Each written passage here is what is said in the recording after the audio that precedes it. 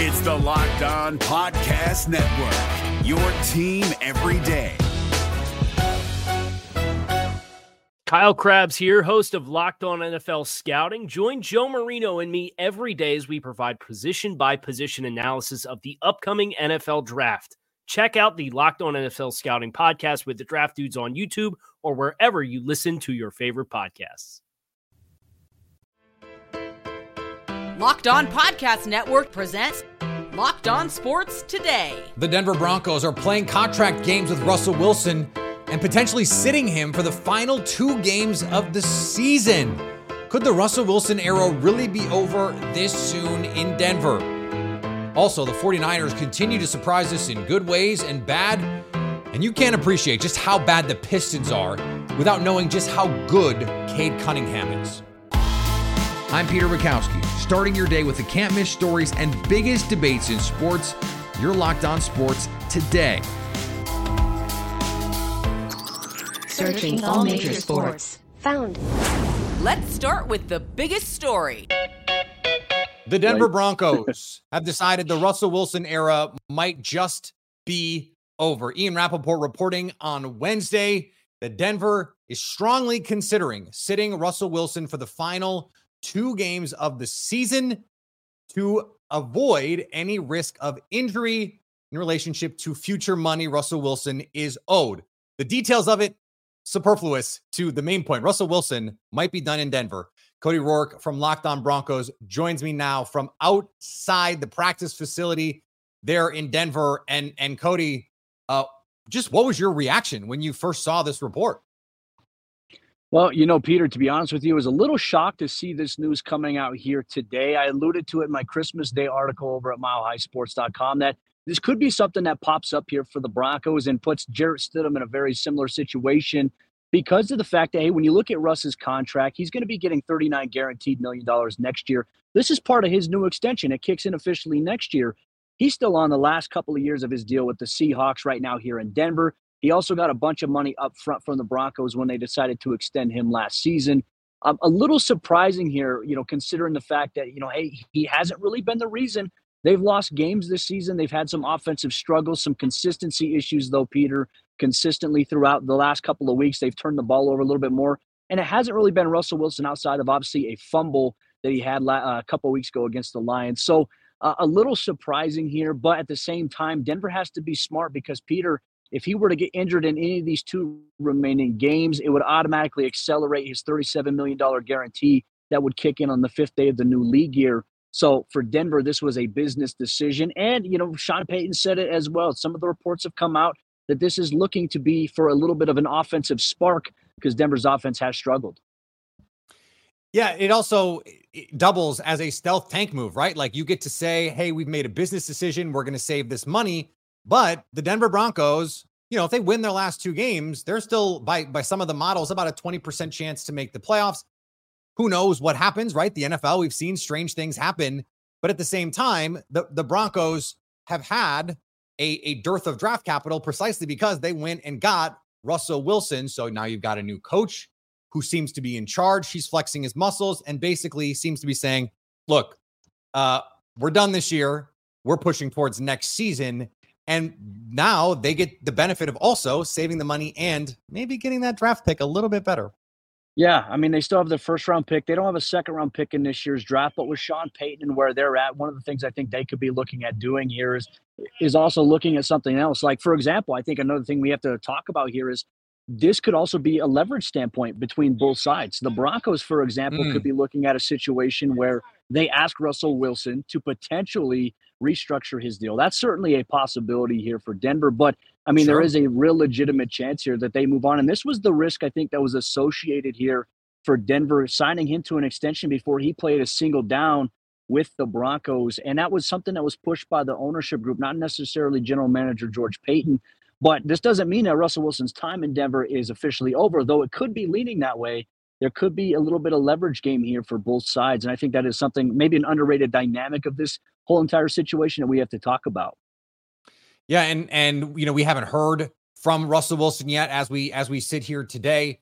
And so, there could be some negotiation, some wiggle room on moving forward because as you said, and we've talked about this over the course of the season, and Sarah, your co-host, has been on here talking about the improvements Russell Wilson has made under Sean Payton. I don't think we can just assume that this is unsalvageable, right? Correct. Yeah, 100%. And I think so much is going to be is the relationship between Sean Payton and Russell Wilson. Is it sustainable? And I think that's something we absolutely have to factor in here. Sean Payton, he's a little grouchy. I mean, we've all known this, though. He's always kind of been a grouchy guy. And there's no guarantee that Sean Payton wants to run it back necessarily here with Russ. And I think that's something you kind of get it based on you hear his press conferences. He's talked about it a little bit about how the offense hasn't been better. He even mentioned it to us in our conference call yesterday with him.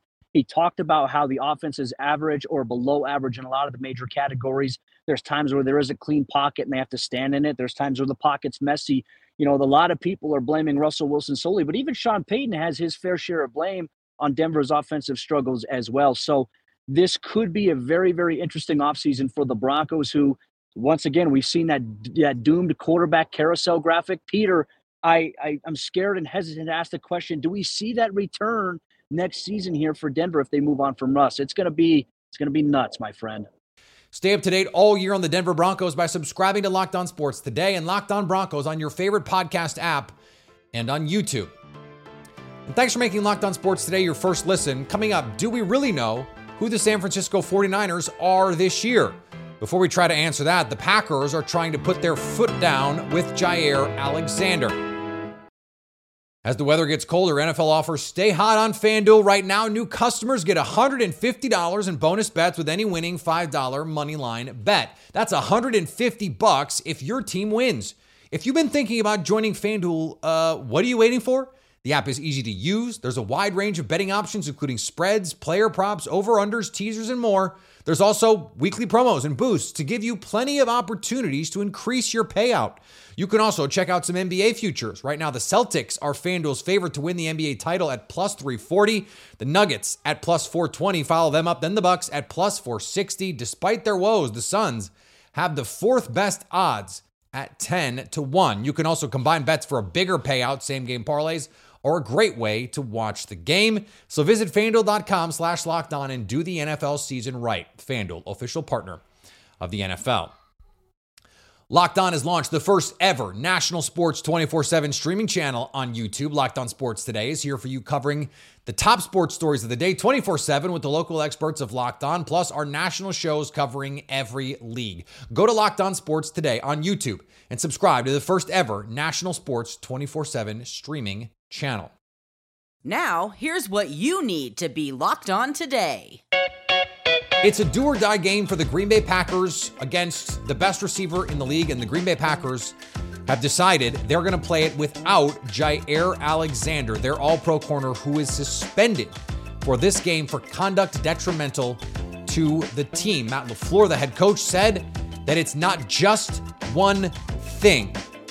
On Sunday against the Carolina Panthers, Jair Alexander decided to make himself a captain, go out for the coin toss, call it, and almost call it wrong. He said the Packers want to play defense first, which could have, in an uncharitable reading from the officials, meant that he was saying the Packers wanted to defend, which would mean the Panthers got to receive the ball twice.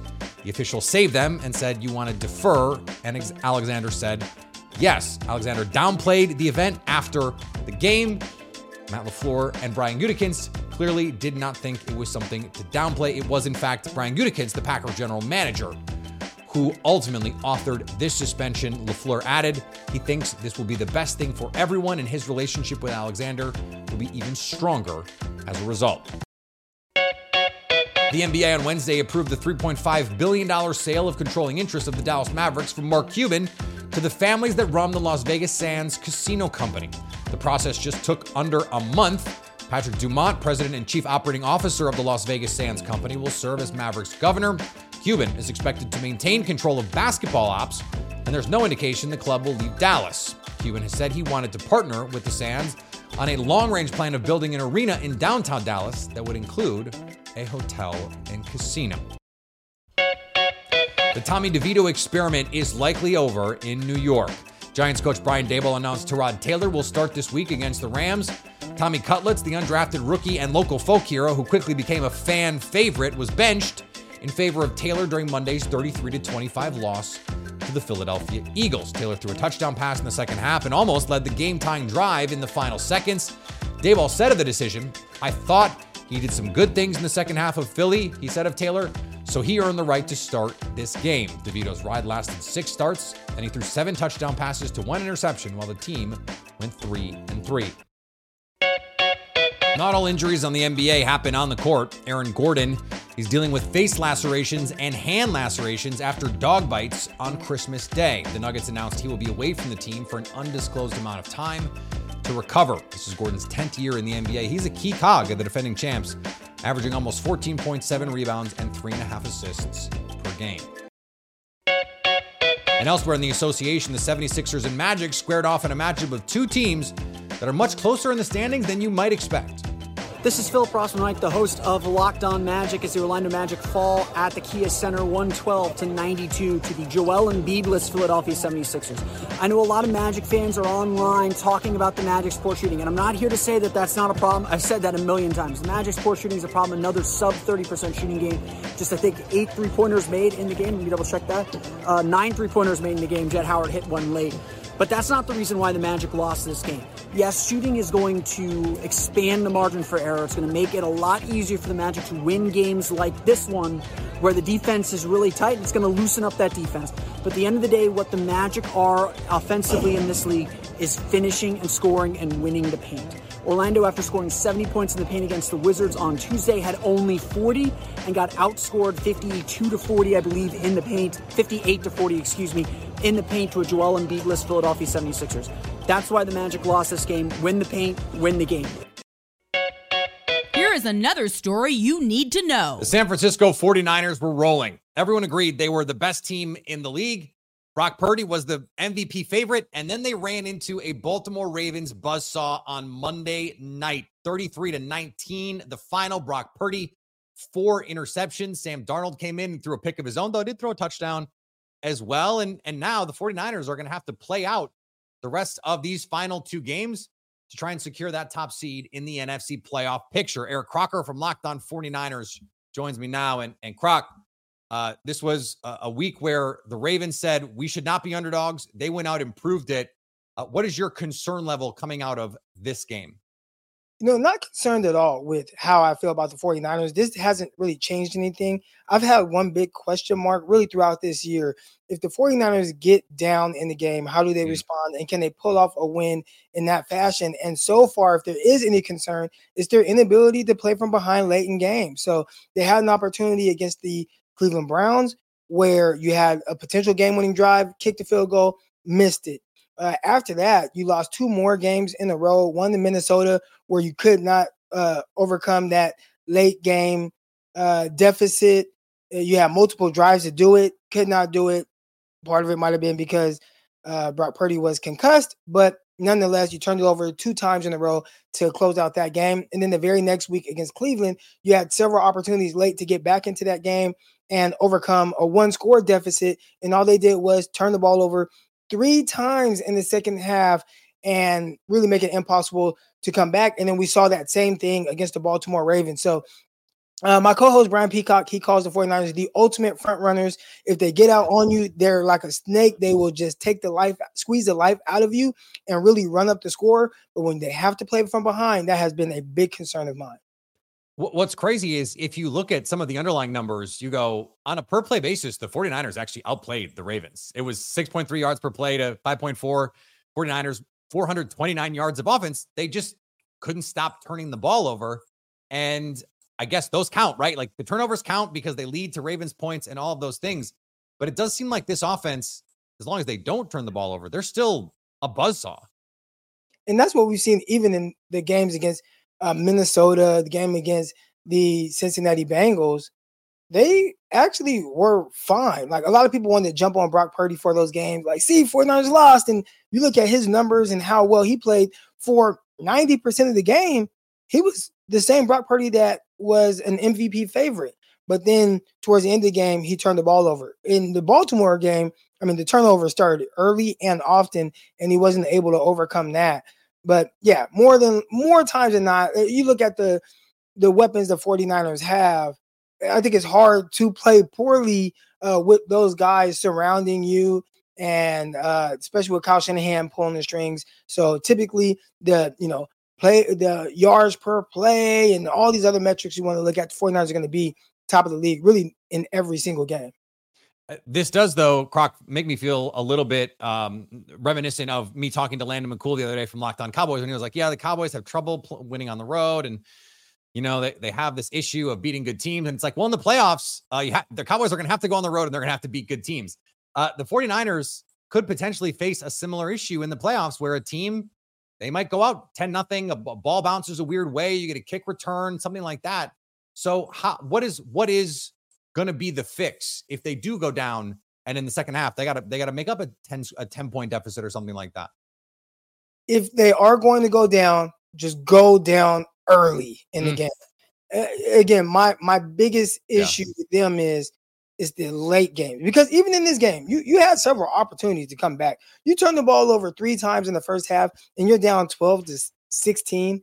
Like, that's a really close game. Yeah. And late in the game, the later it got, the more it was like, we're not really built to come back. So I don't know if this is Kyle Shanahan's offense. He doesn't have a true drop back passing game. Everything's predicated off of the threat of a run or run action, play action, and that sets everything up. Does the offensive line, who plays well within the scheme, but if you get outside of that and make them have to be just straight pass blocking offensive linemen, they are not good at that outside of Trent Williams. Maybe that's an issue. And if that is the case, that stuff ain't changing anytime soon. So I guess the answer is don't fall behind in the playoffs. Stay up to date all year on the San Francisco 49ers by subscribing to Locked On Sports today and Locked On 49ers on your favorite podcast app and on YouTube. Coming up, to understand the frustrations of Pistons fans, you must first know how good Cade Cunningham really is. Cade Cunningham is one of the best young players in the NBA. You wouldn't know it, though, because he plays for the worst team in the NBA. Locked On Pistons host Kuka Hill details just how good Cunningham is and why it underscores just how bad the rest of the Pistons roster is. Tell me why you should keep your jobs. Tell me. Because I can't find a single reason why anyone, I don't care if Chauncey Billups was the head coach. I don't care if the most beloved Detroit athlete of all time was the Detroit Pistons general manager or the Detroit Pistons head coach. After 27 straight losses, after building a roster that is so bad that your franchise player can score 40 points in 1 week twice, and still lose, he can play the entirety of the second half, miss 3 shots total, score 37 points, and still lose? Need you to tell me why you should keep your job. That's what I need. That's why I need, because we haven't heard from Troy Weaver at all when it comes to that. We haven't heard, actually, not even when it comes to that, we haven't heard from Weaver at all. At all. As far as I'm concerned, the last time I heard from Weaver for real was when he wrote that he wrote that paper to Pistons fans about how he was so sorry for last season and how this year was going to be completely different. Little did I know that I must not understand what he meant by different. I thought he meant positively different. I by no means did I think worse than NBA history different. What's crazy about the Pistons roster is they made some big bets in the draft that the draft community, for example, really liked, like Jalen Duren from Memphis and Killian Hayes in the draft, though that pick has not worked out nearly as well as some thought it could. Jaden Ivey was one of the draft darlings. It wasn't like they took these risks on guys no one thought had a chance to be good. And they have other NBA players, guys you've heard of, Bogdan Bogdanovic and Joe Harris. They have real NBA players, Monty Morris. But this team has just not coalesced. They're also paying Monty Williams the most money any coach has ever gotten. They should be better than this. The problem is in today's three-point shooting variance league, they don't have three-point shooting. And when you have a superstar who's also not a high-volume three-point shooter, that can become pretty tough. So Cade Cunningham has been awesome. He is an ascending player. You hope he can be a franchise player, though he hasn't proven it. The rest of this roster has talent, we think. At a certain point, though, that talent has to be realized or it's not worth that much. And finally, when Shohei Ohtani joined the Dodgers, he had a problem. His uniform number was not available. Relief pitcher Joe Kelly wore 17 last season. When you have as much money as Ohtani has coming to him, though, you can find a solution. He bought Kelly's wife, Ashley, a Porsche. It's important to note that Ashley had lobbied pretty hard for Ohtani to sign with the Dodgers and even sent pictures of all of Joe's number 17 jerseys and said, we could change the name from Kelly to Ohtani on the back. She even offered to rename her daughter from Kai to Shokai. No word yet on if the name change is going to be part of this negotiated jersey number swap thing. Locked On has launched the first ever national sports 24/7 streaming channel on YouTube. Locked On Sports Today is here for you 24/7, covering the top sports stories of the day with the local experts of Locked On, plus our national shows covering every league. Go to Locked On Sports Today on YouTube and subscribe to the first ever national sports 24/7 streaming channel. Coming up on the next Locked On Sports Today, just how bad will Joe Flacco beat the Jets on Thursday night? So at least until tomorrow, stay locked on sports today. If you're looking for the most comprehensive NFL draft coverage this offseason, look no further than the Locked On NFL Scouting Podcast. Join the draft dudes, Kyle Krabs and Joe Marino, as they go position by position through the NFL free agent class and into the star-studded crop of college stars who will be selected in the 2024 NFL Draft. If you want to know who your favorite NFL team should be adding to its roster, you need to check out Locked On NFL Scouting, available on YouTube and wherever you get your podcasts. Part of the Locked On Podcast Network, your team every day.